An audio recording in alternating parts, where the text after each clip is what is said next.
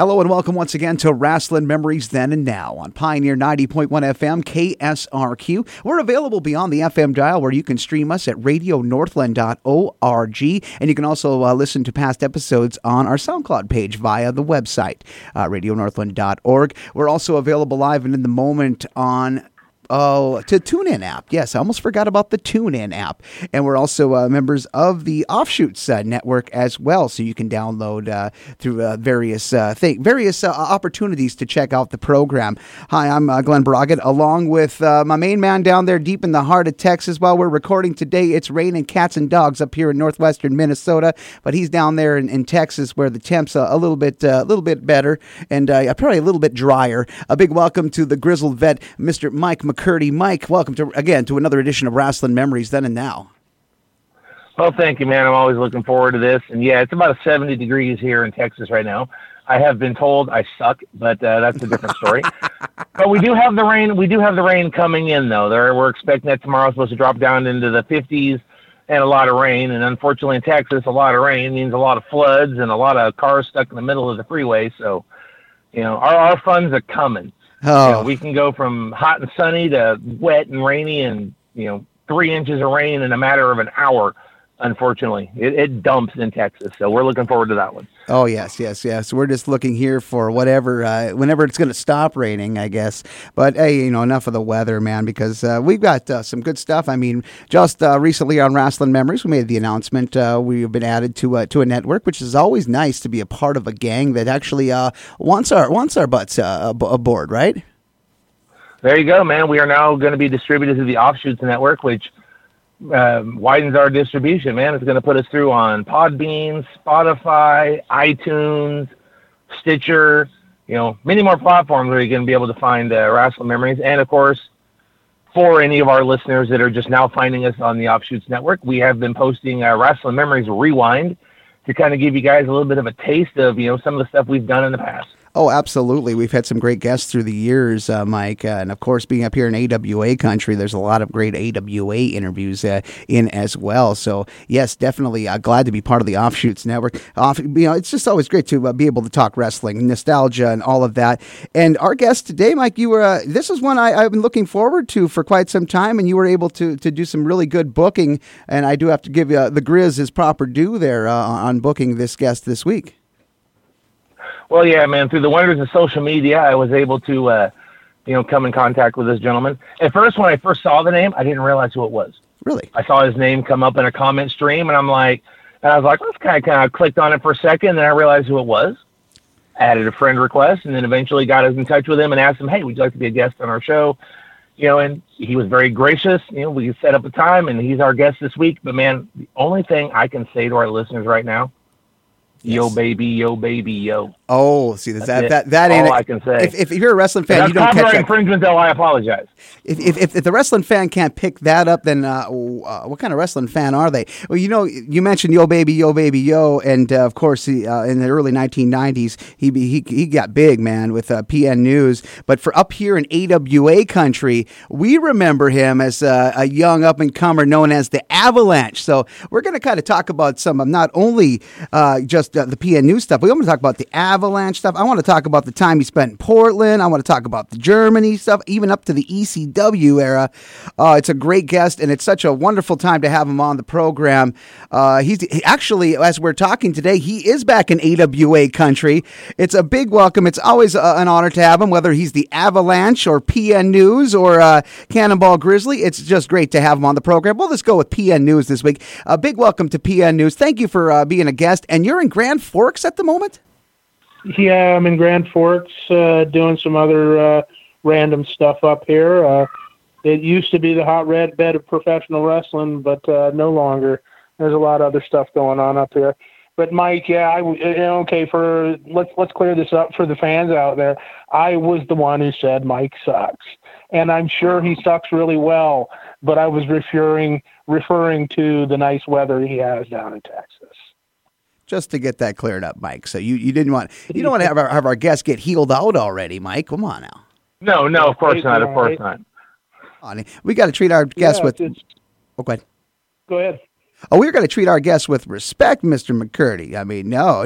It's just you're just a lucky duck with the damn weather. We're up here, swimming around in the pond that in the rain that just keeps falling here today as we're chatting. Exactly, man. I mean, my feet are actually cold today, so.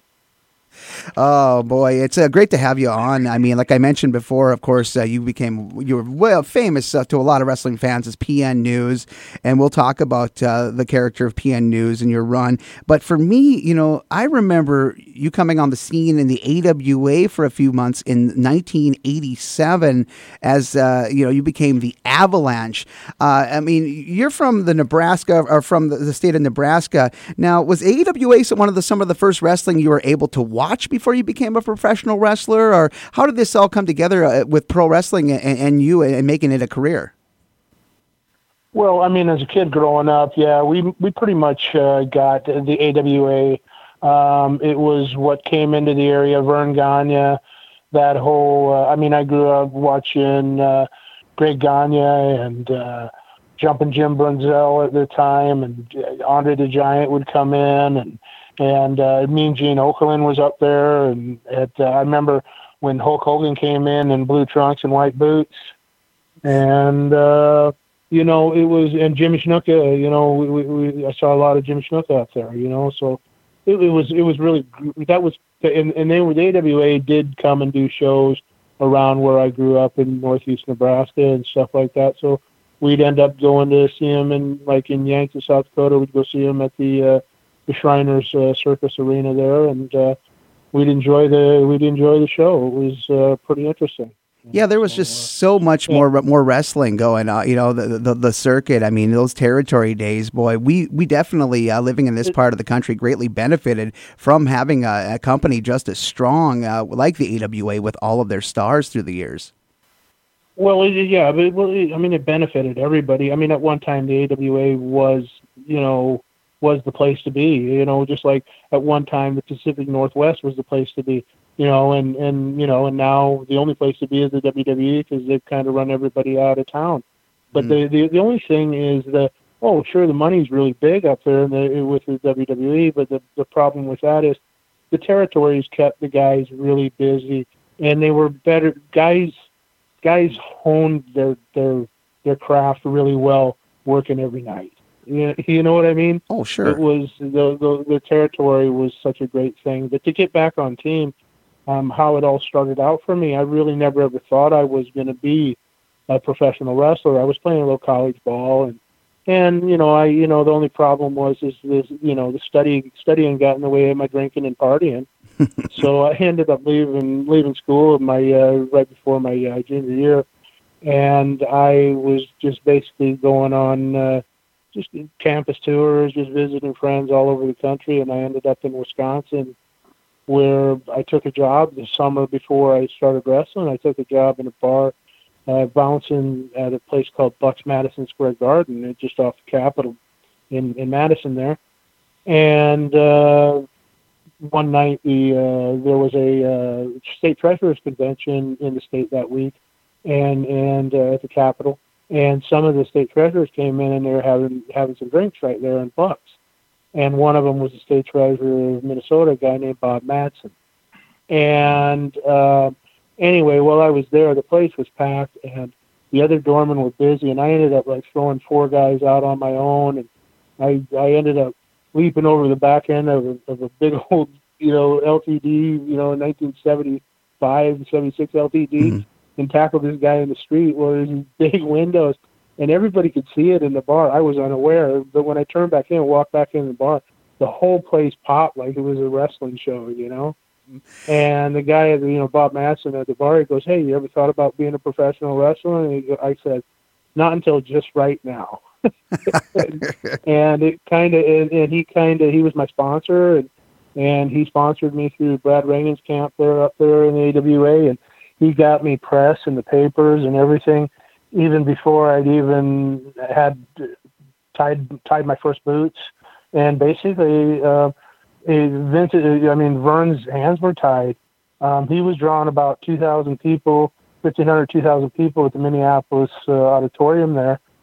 And we got so much press on my debut match. We had like 5,000 people in the arena that night. Well, see, You know, now so that was my first job that was my first time in the job. I was trying to think of the name of the guy, Bob Matson. Boy, that was the one little piece I had in the puzzle with your career was that Bob Matson connection. Now, you said you ended up in Brad Rangan's wrestling camp. Could you talk about training with Brad? Was it did you get in some, like a camp of sorts? Then were there other guys training at the same time? No, it was a camp. It was a camp, and when you got in with Brad, the first thing you did is you had to get in the mat with him for real. And, I swear to God, he never turned me, but I'm not saying he couldn't. He just had like 2 knee ops back in those days. So I don't think he was trying, but I saw him eat these 2 guys up, before our camp. One day, the guy ended up jumping out of the ring, throwing up, just grabbing his bag. He was so embarrassed, and he just ran out the door, Mm-hmm. And, you learn the hard way, you know what I mean? And Brad trained you hard. But the thing is a couple weeks in, he done a deal with New York, and Drew Tossell and the Nasty Boys then took over, kind of helping with the training. Funny thing about the Nasty Boys is they were in the camp just before me, so they had their value, and definitely them working out with us definitely helped us a lot, But then you'd have like Marty Jannetty and Shawn Michaels would come in and work out with us once in a while too. So we got opportunities to train with some good people, even though Brad wasn't there all the time.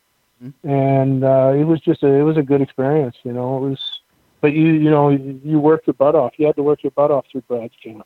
Mm-hmm. Oh yeah, I mean Brad is just definitely one of the most incredible trainers you can find in pro wrestling. I mean, there's a list of guys that went through his camp. You had to be double tough and to make it out. Oh God! A lot of those guys. I mean, in the class I went through, I'm the only guy who ever did anything extensively in the business. The rest, none of the. I think one of them did some refereeing and maybe had a couple matches, and that was about it. So how long did it take for, after you got into camp and you were getting broken into the pro wrestling business, how long of a process was it before you were able to get out and get in front of a crowd and actually get in ring and have your first match? I went it was November. I started training. We had a little break over Christmas. We picked it back up in January. March 3rd, 87 was my first match, and it was that was in Minneapolis, Minnesota then. And about less than 8 days later, I was out in Vegas at the old Showboat doing my first television for the old ESPN program that used to be on. And I only did 1 match on that. And I'll tell you what, that one match must have aired 1,000 times on ESPN. I got tired of watching it the first time. So yeah, I have to ask. I'm always asking an AWA guy who worked in the '80s some of the memories of being out at the Showboat with those tapings and stuff. I mean, you were out there out in Vegas. You were. I mean, there's got to be some at least from the one time you're there. Do you have any memories of like some of the guys out there? I mean, one guy always comes to mind when I think about like Larry Nelson and some of the other pro wrestlers. Yeah, I mean, okay, you had, let's see, God, now that you're asking me, now you put me on the spot. It's just, I can't think of anybody. But there was, Jerry Blackwell was out there with us. You had Crusher. The Crusher was out there. I had Larry the Axe Henning. I met him out there. And that was funny because I met the guy who would eventually bring me to Europe for the first time, Otto Wanz, and who helped me go to Japan, inadvertently going to Japan through to Fujinami back then. I met Otto Wanz there because Otto Wanz was coming in from Europe and doing AWA shows, right? Yeah. And the tight end, Russ Francis from Sanford, he used to play for the San Francisco 49ers back in the day when they won Super Bowls. And he was also, his dad was a wrestling promoter, and he was, he used to do the mic, and he also used to do some wrestling, right? And a lot of people maybe don't remember that, but Russ Francis was bad. I met him, and then later I would do some crossover advertising with him on some shows I ran in Omaha, Nebraska, because he was, at the time, he was the general manager of the Omaha Beef, which is like the Arena Football League or an indoor football league. Mm-hmm. So, You did some guys like that. You did some tags too with Jerry Blackwell as well. I did. We did the tag team tournament. Jerry and I. Kurt Hennig, of course. Kurt Hennig was out there down at the time. Nick Bockwinkel had a lot of knowledge. Tremendous. And Kurt Hennig was probably the first mentor I ever had in the job.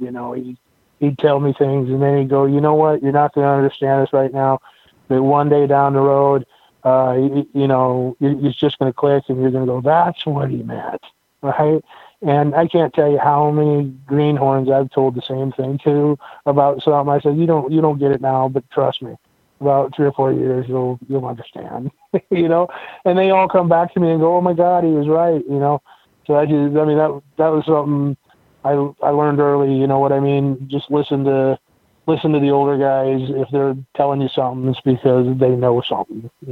Yeah, you definitely sat under the learning tree at the right time there in the AWA. I mean, you mentioned Kurt. You mentioned, there was Greg Gagne. I mean, Nick Bockwinkel. I mean, Nick at his age was still he was still going these time limit matches with Kurt. He had so much, charisma. He had so much stamina, and he just was such a mind. I mean, when you listen to Nick, he was a guy in a promo that you didn't even care if he was a heel or a face. You listened to him because he just emoted something. He just had that it quality both in and out of the ring. Well, yeah, there are just certain guys that have been in this business. There's very few of them that just had a real fluidity, whatever they did, or in or out of the ring. It's just like there was no effort whatsoever. It just flowed. And Nick was one of them. Flair was one of them. Fit Finlay is another. There's a Japanese guy, Shinji Takano, who was the super ninja at that time in the AWA, because he was really helpful to me. We went out to Portland together. He was 6'6". I mean, if I could compare him moving to anybody, it would be like the way Michael Jordan moved. You know how when he jumped from the free throw line, and he looked like he was high as he was going to go, and then he'd kick that other leg, and then he'd get another 1.5 feet in the air. That's what Shinji was like when he was wrestling, Mm-hmm. And and there are so few guys that just have that kind of fluidity, and Nick had it, Absolutely. What made you decide to take the jump from cutting your teeth in the AWA to heading to the Owen territory up in the Pacific Northwest? What was the connection? Who was the person that got you over into Portland? Because this was another great territory. Well, what happened was, like, the AWA was just it was dying off. I mean, they were going from running 21 shows a month to all of a sudden only running 4. And, when you're a young green wrestler, you just can't survive off of 4 matches. And that was Shinji's idea. Shinji said, well, let's go out to Portland. I know the booker. That's what he said. So we packed our stuff and we drove across country, and we got there, and Shinji went right onto TV out there for Don.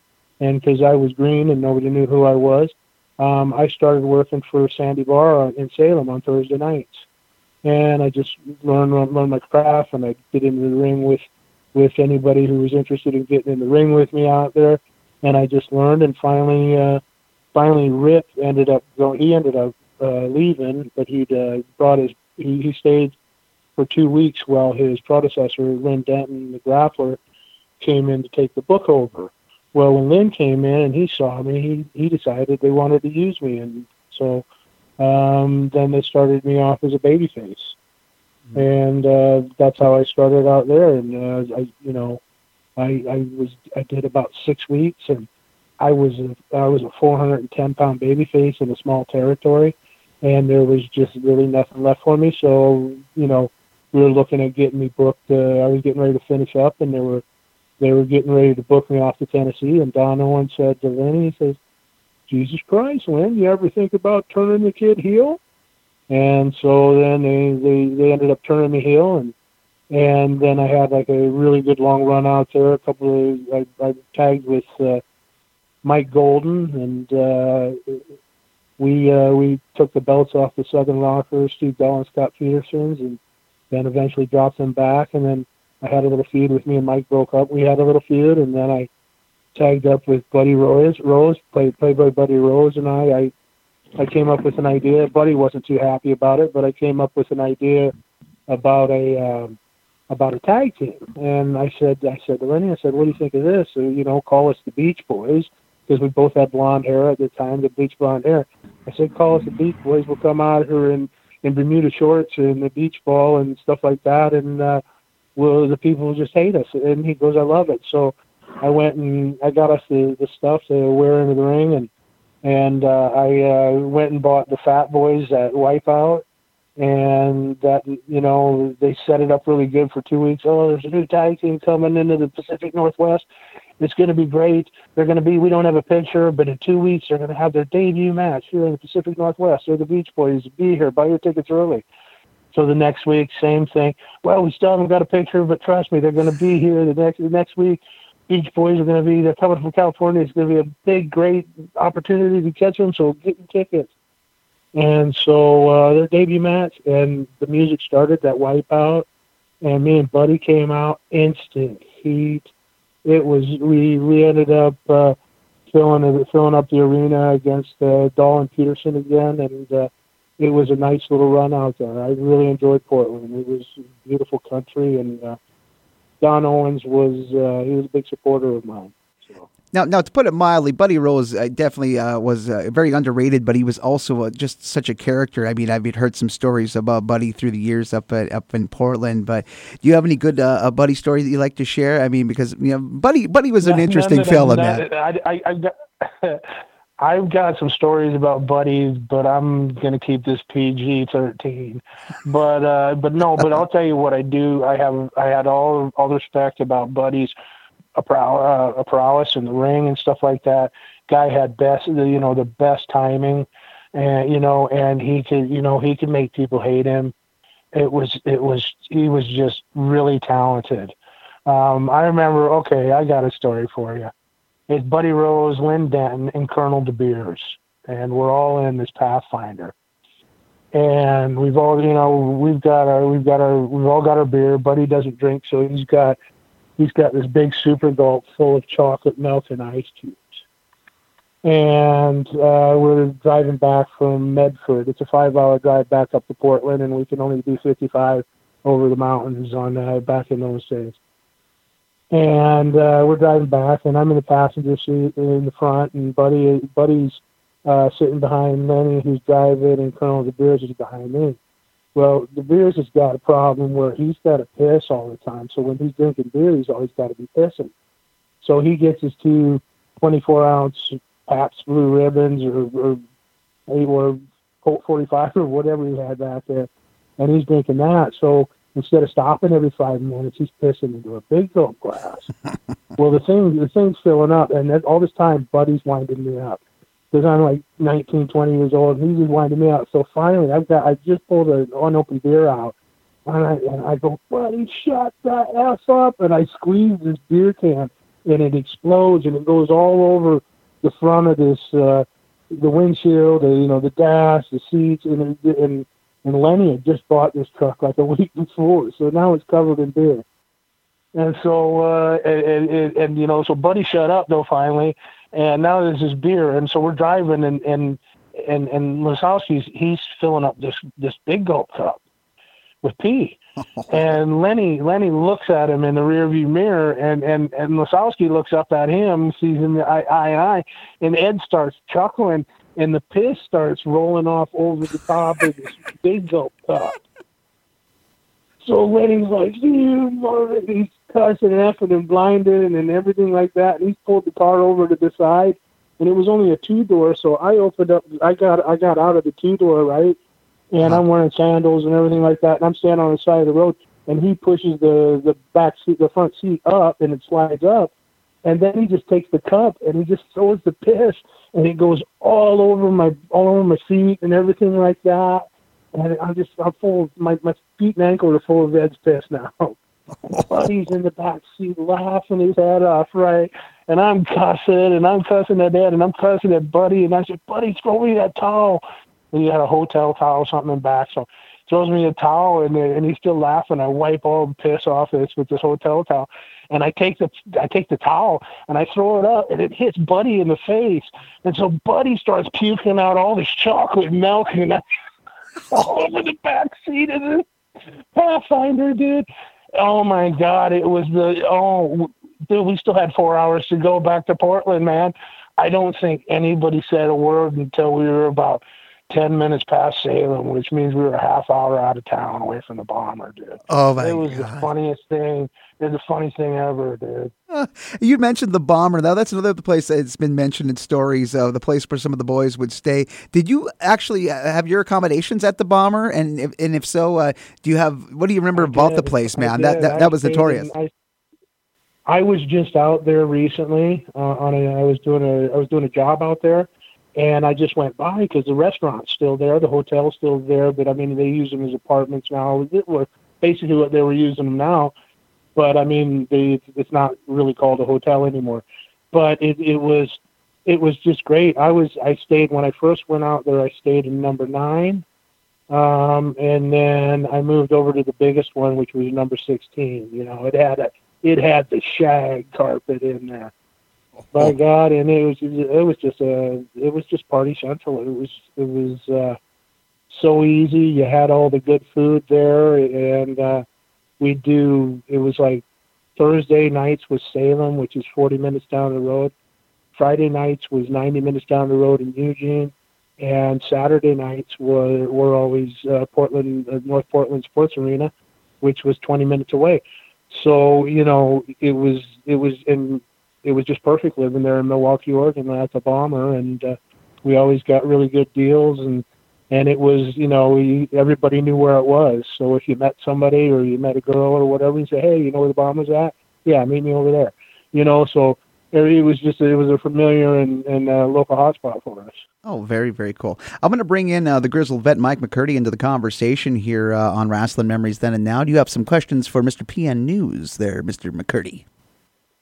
Oh, of course I do, man. But I was enjoying listening to that story because, you know, I myself have known Len Denton for years, and I can just picture the reaction this man was having as his car was being destroyed by piss and chocolate milk and whatever other god bodily fluids were going on there. I love Len, though. He's a great guy. Great fella. I just spoke with him a couple weeks ago, in fact.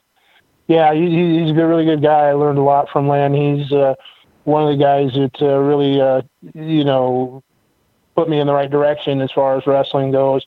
You know, teaching me a lot of ups and downs. And I used to get to watch Len wrestle 45 minutes an hour every night, you know, out there in Portland. So you learned about timing, and you just watched him. And Lenny was really, really smooth, man. How he did it with that big lump of extra weight on his foot, I don't know, man. It's yes, the boot. Talented, man. Yes, he was talented, man. Now, I love his Ric Flair stories and all the other stuff. Yeah, he's down. He's back down there in Texas now. Yes, he is. I just talked to him probably about a month ago. I had a chance to speak with him, so I always enjoy it. And so. Now, who are some of the other names at that point in time? Because you said you were with Don Owens, but at your time frame, that was about towards the end of the Don Owens run with Portland, right? Late. Yeah, we when Lenny came in, it was down, and Lenny popped it. And in fact, we actually we were proud because we put on a big show where the other bookers, they always had to bring in outside talent to sell out the sports arena, and we actually did it without bringing any outside talent in. We did it all in house, and so. Lenny kind of popped that territory for a little while. So Lenny was out there. Matt Bourne was coming in and out. Dave Sierra, or he was the assassin, and then he did the Top Gun gimmick for a little while. Rip Oliver came back out and watched us, and worked with us after he left New York. It was a time when Billy Jack came in and tried to run opposition against us, and he failed miserably. I think he was done in 48 days, less than 48 days. He was folded, and we kept going. So, and it was at the time when Vince was still doing those, the NBC, the Friday night, the Saturday night main event. Saturday night's main event. Yeah. Well, we, in Portland and in Oregon, we used to do better ratings than they did on that show. So we'd go up head to head with them, and Portland had better ratings than Saturday night main event did. And that was only once a month, and we were every weekend, So yeah, it was. We had some good times. Well, it was. I would just wanted to tell you, it was like the first time I'd met Flair, right? And Flair came in, and he actually didn't draw housework in Lenny. It was early when Lenny was there, right? So, and Lenny was a heel, and it was Flair a heel, and they didn't really draw. And I was sitting in Don Owens' office, as I always did. I mean, I got along really good with Don. And Flair came in and he said, Don, because, in those days, house shows were $50 and you made your money on TV, right? And he came in to Don and he says, Don, because back in those days when the NWA champion would come in to defend his title in the territory, they'd get 12% of the gate. That was the rule. And he said, Don, don't worry about my money. Just give me $50 and pay the trans and we'll call it good. Because we didn't draw. And he says, no. He said, Don, I'm not taking it. Go ahead and split that percentage with the boys then. That was the first time I'd ever met Flair, right? And my jaw was on the ground. You know what I mean? I thought he was the coolest thing since sliced bread. I've heard other stories about him, but that was my first impression of Flair, and I thought that was pretty darn honorable. You know what I mean? That was a cool thing.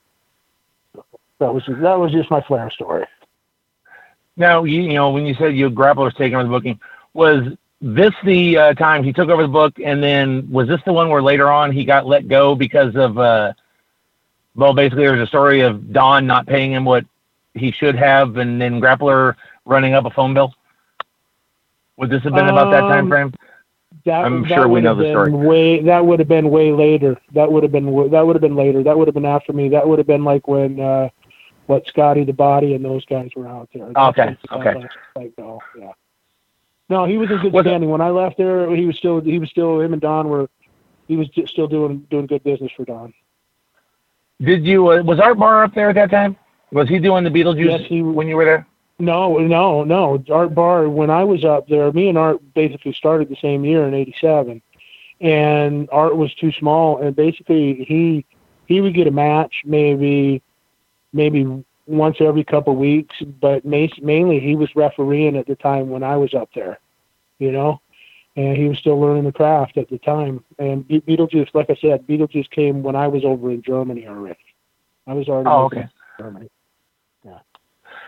All right. Well, from Portland, obviously, you moved over to World Championship Wrestling. This is where I learned, I'd seen a little bit of footage in Portland at your time, but this is when I became introduced, to you in the ring. And this was, as everyone knows, the Rap Master PN. Let me stop you though. No, I went to Europe first. That's right. You went to Europe first. I apologize. I went to Europe for the first time for Otto Wanz, who, backtracking, I'd met him, he'd given me his card, but I'd lost him. Lost the card, I didn't know who he was at the time, you know what I mean? I wasn't a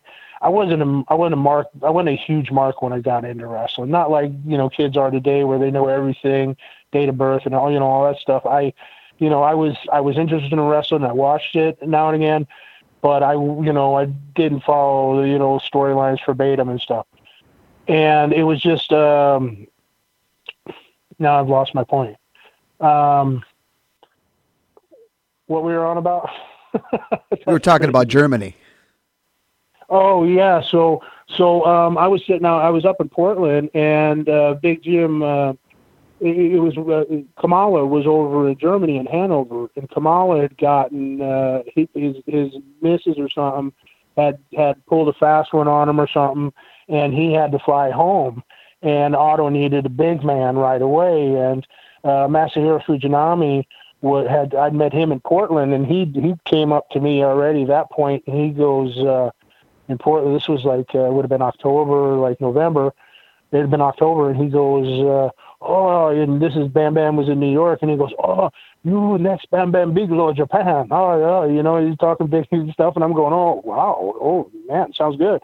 And then I'm like, and so I didn't think anything of it, right? And I just had a new phone put in at the Bomber and everything like that. And I give him my number, and and that was about it. The first phone call I got was a guy named Otto. He was, hey, can you come to Germany? And I said, sure. I drove up to Seattle, went to the passport office. In like 36 hours, I had my passport, and I was on my way to Germany for the first time. And I did Bremen that day, that like November, December. I was over there for like 40 days. And then I went back I did 2 seasons there. And then I came back that's where I came up with the idea for the whole PN News Rap Master kind of gimmick. I came with it over there. And then I came back to the States and wanted to see if I could do something with it, So. Okay, so you went into WCW time, and you already had the Rap Master PN News gimmick. This wasn't something that they came up with in the offices there. No, I had the pictures. The only thing that changed was the name. I had an idea. The idea for my Rap and Wrestler gimmick was Rap Master. I was Rap Master PJ Cool. I didn't know, right? And Dusty just changed it to Rap Master PN News, because he says, well, your name is, let me tell you, baby, your name is, your first name's Paul, and your second name is New. And so we're just going to call you PN News because, with CNN, everybody's going to get it, baby. That's what we'll go with. So it got changed to PN News, and that's how the whole thing started. Now, how was your run in WCW and all that? Because, like I said, that's where I was exposing. And at that point in time, you had, there was you, I believe Johnny B. Bad was coming in about that time. Yeah. There were a lot of gimmick guys coming in. Yeah, they were trying to do, they were trying Van to do, Hammer. Kind of like, they were all trying to do like the New York thing, you know what I mean? A lot of gimmicks, That's what they were trying to bring in at that time. And like, I was like the first of them. And then basically they all called us in at the same time. I think it was May 9th or 10th or 4th. I can't remember. But anyway, we all signed this crappy deal that they offered us. All these new, they dropped the money that they were paying people when they first started. And we were kind of that first group. And we had either the contract, it's a 2-year contract, but it had a renewal after the first year. So, and that's basically what we all got, and we went from there. And that was in May that year. And I screwed up because I had them by the balls, and I let Dusty talk to them too, because I had already done those Great American Bash commercials where I had the Fly Girls and everything like that. And I'd already done those commercials, and I wasn't under contract. And I could have held out because the commercials were already airing. I could have held out for, $250,000, and I didn't. But hindsight's 20/20, isn't it? I let Dusty talk me into it. He said I got to trust him, and that was not a wise move. Now, how was it like working with Dusty Rhodes? Because obviously, you've mentioned working with, Grappler, Buddy Rose. You go WCW, Dusty Rhodes is in charge, kind of in the back and all that. What was Dusty like working with? It was up and down. He promised me a lot, and he didn't come through with it. I don't want to. You know what? I just really disappointed in how things were handled then. But I mean, it's all water under the bridge now. But I'm not a huge Dusty fan, but I don't wish him any ill. That's for sure. Now, of course, part of your WCW run, you had a feud briefly with Steve Austin, who at that time was the television champion, which led to the scaffold match, where you teamed with Bobby Eaton to go up against Austin and Taylor. I have never heard really the story of the scaffold match, because traditionally the scaffold match is you have your teams up top. You're supposed to, well, throw your opponents off the scaffold. Yours actually got changed into a capture the flag scaffold match. Yeah. So kind of what brought up the scaffold match? How was this brought up to you? And just kind of what was the evolution of the final product? This is like one of my least memorable matches that I've ever been involved with, and I get asked about it all the time. So what happened is, okay, they were going to do is they wanted a gimmick match for the beginning of that pay-per-view. And they said, we'll do a scaffold match, and with Bobby and that. So we had enough guys who could take the bump off of a normal scaffold. But a normal scaffold is, it's like 2 stories up. So it's only like 1 story above the ring, right? And well, the problem is for Baltimore, they forgot to order scaffolding. So they didn't have any scaffolding. So then the stage hands, the TV people, they rigged up a scaffolding, but the scaffolding was 20,000 feet high. It was at least 3 stories above the ring. And they pulled us in the back and they go, hey guys, and Dusty explained what I just explained to you about not having a regular scaffolding. And this is how it's got to go. I mean, out of regular scaffolding, I'd have took the bump. I mean, I was familiar with taking all sorts of bumps off the top rope anyway, and this is what happened, guys. What are we going to do? And Bobby said right away, this is cool. Hey, Bobby goes, I'll take the bump. And Dusty says, no, I can't have you do that, right? And he was right, you know what I mean? So I'll give him, kudos for that. And he finally said, listen, we're going to put these flags on either side, and to win, the other team's got to get the other flags. This is, And so, I mean, it was a desperate match, that was. And nobody, and just trying to keep yourself from not breaking your legs. You know what I mean? That was basically what most of us were thinking up there. You know what I mean? So. Now, after the scaffold match, you're running WCW. It was, you were there for, about a year or so. Towards the end, you actually you got a title shot against Steve Austin. You also worked with the Diamond Stud, who obviously people now know, Scott Hall, Razor Ramon went on there. Mm-hmm. What was it like working with those guys? Because at that time, Steve Austin and Scott Hall were still, they were at the beginning of their careers. I mean, Scott Hall had a run with AWA and all that, but, they weren't nowhere near what they eventually became. What was it like working with those guys? Well, I'll tell you what, Scott was already he wasn't polished, but he was pretty good. He'd already he started like a year before I did, or a little more. So he had at least a little bit of experience. Me and Scott, because we worked together in Europe, we did 2 years in Germany and Austria together. We were familiar with each other, and we did some matches. You know what I mean? I mean, Scott can be clumsy and leady and stuff like that, and I've never been one to complain about anybody that's been clumsy or stiff or leady with me, because it can happen to all of us.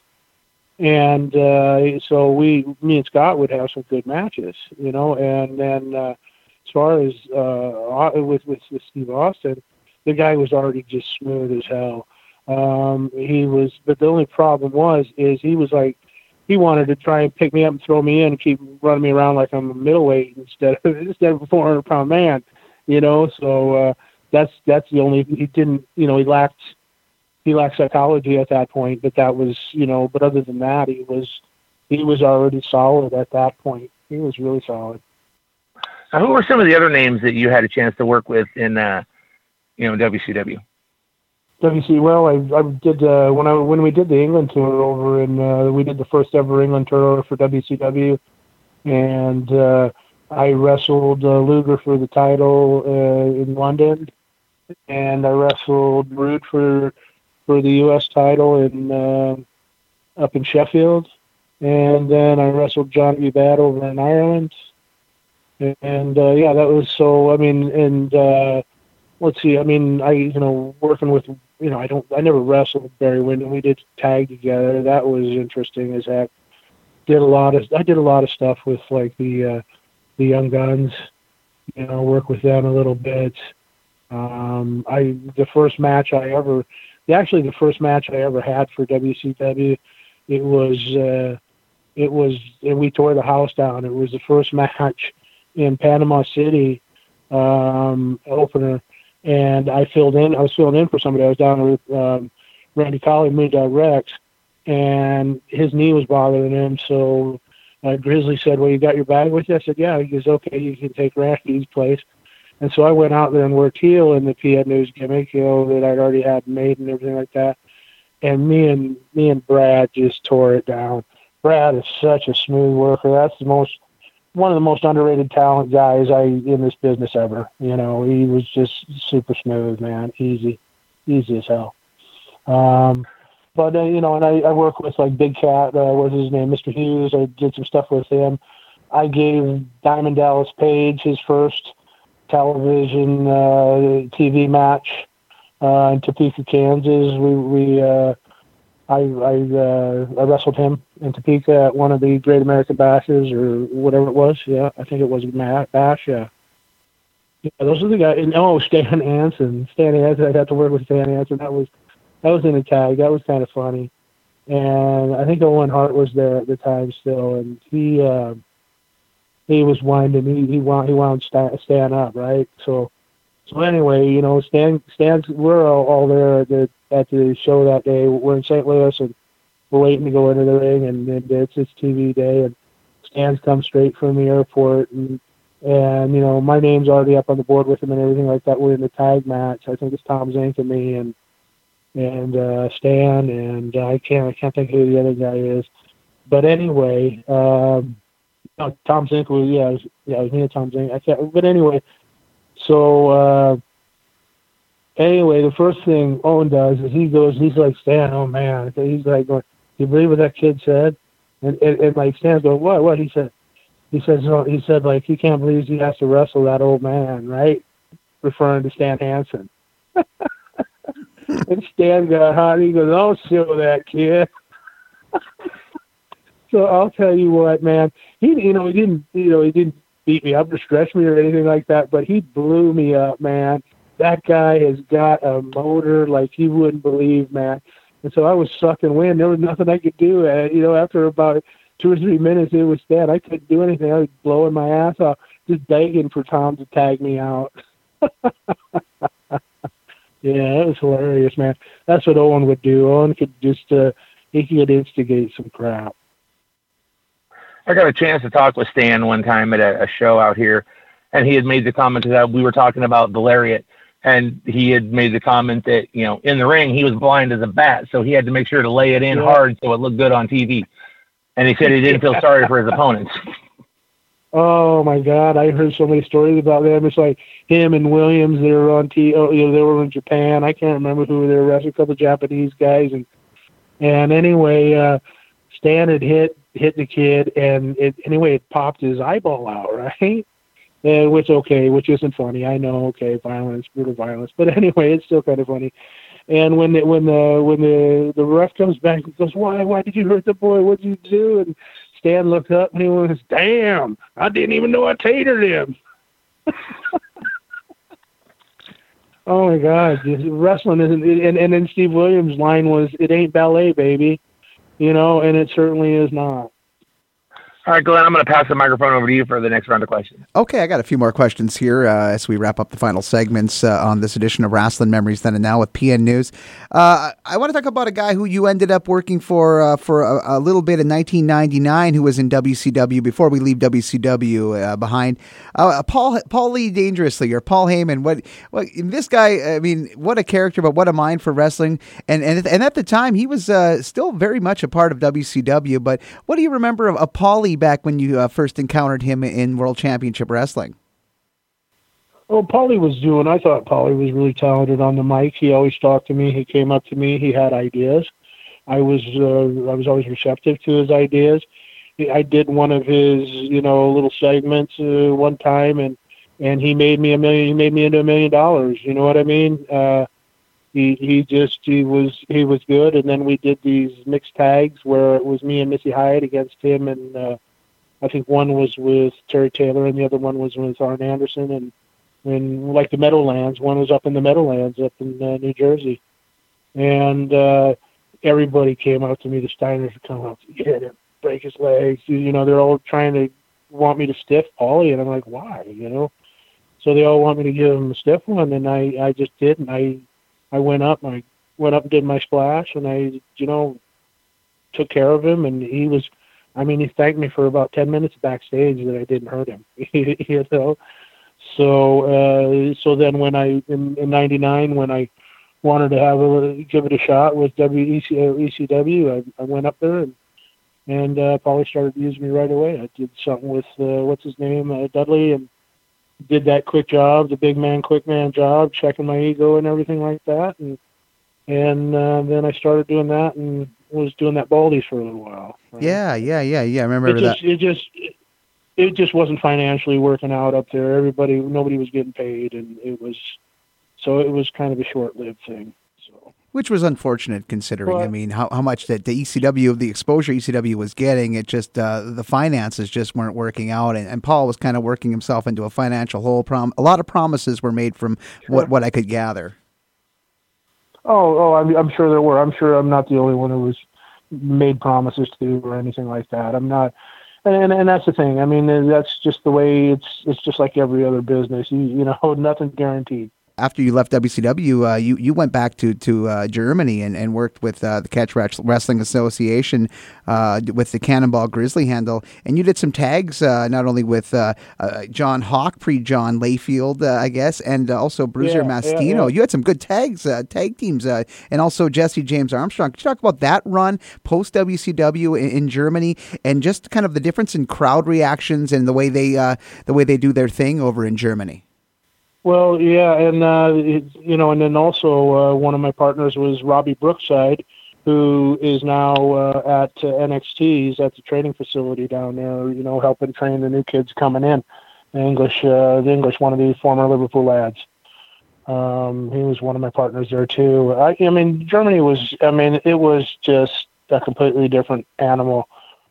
Without television, because it all changed as soon as Vince started going international with the TV programming and everything like that. It slowly killed off what was going on over there, because wrestling was deemed, even though they had boxing and other forms of martial arts on television, wrestling was deemed too violent for TV in Germany and Austria. So they weren't allowed to air it on television. So if you wanted to see, it was, and in most cities have statutes that you have to be 15 years of age or 13 and accompanied with an adult to actually go to a wrestling match. So no kids, basically. Mm-hmm. And you'd go in there and you'd go in like a circus. And sometimes you wrestled in tents. And in fact, I'll give you an example. Hanover. We'd get to Hanover, generally we'd start Hanover at the beginning of September, and we'd finish Hanover at the end of October and early November. It was usually 63 days or something like that, and it would go on during the Oktoberfest was right next door, because it was on this big parking lot where they'd have the old Oktoberfest and all that set up. So you get a lot of walk-by traffic. And we'd wrestle in that tent every night of the week. And usually back in those days, I'm saying like late 80s, early 90s, into the mid 90s, we were still getting crowds like 3 or 4 days a week.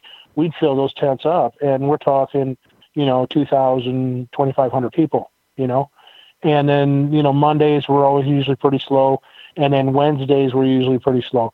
Tuesdays we made ladies' night, so ladies used to get in for like 5 Deutschmarks, and then like Thursday there would be some kind of special event, and then Friday, Saturday, Sunday was always something going on, Mm-hmm. And it was great because we'd be in the same town. There wouldn't be those long car rides or jet rides or anything like that.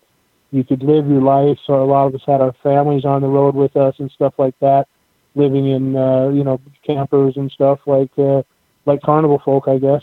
And but it was just a great atmosphere. You get to enjoy all these cities. I Graz, Austria, Linz, Austria, Vienna, Austria, Berlin, Bremen, Hanover, places like that, and you're spending a month at a time in a lot of these places or more. It was just beautiful being part of the European culture and stuff. But the wrestling itself, crowds were always very appreciative and very, it's not like in the States where you got to cut somebody's head off. The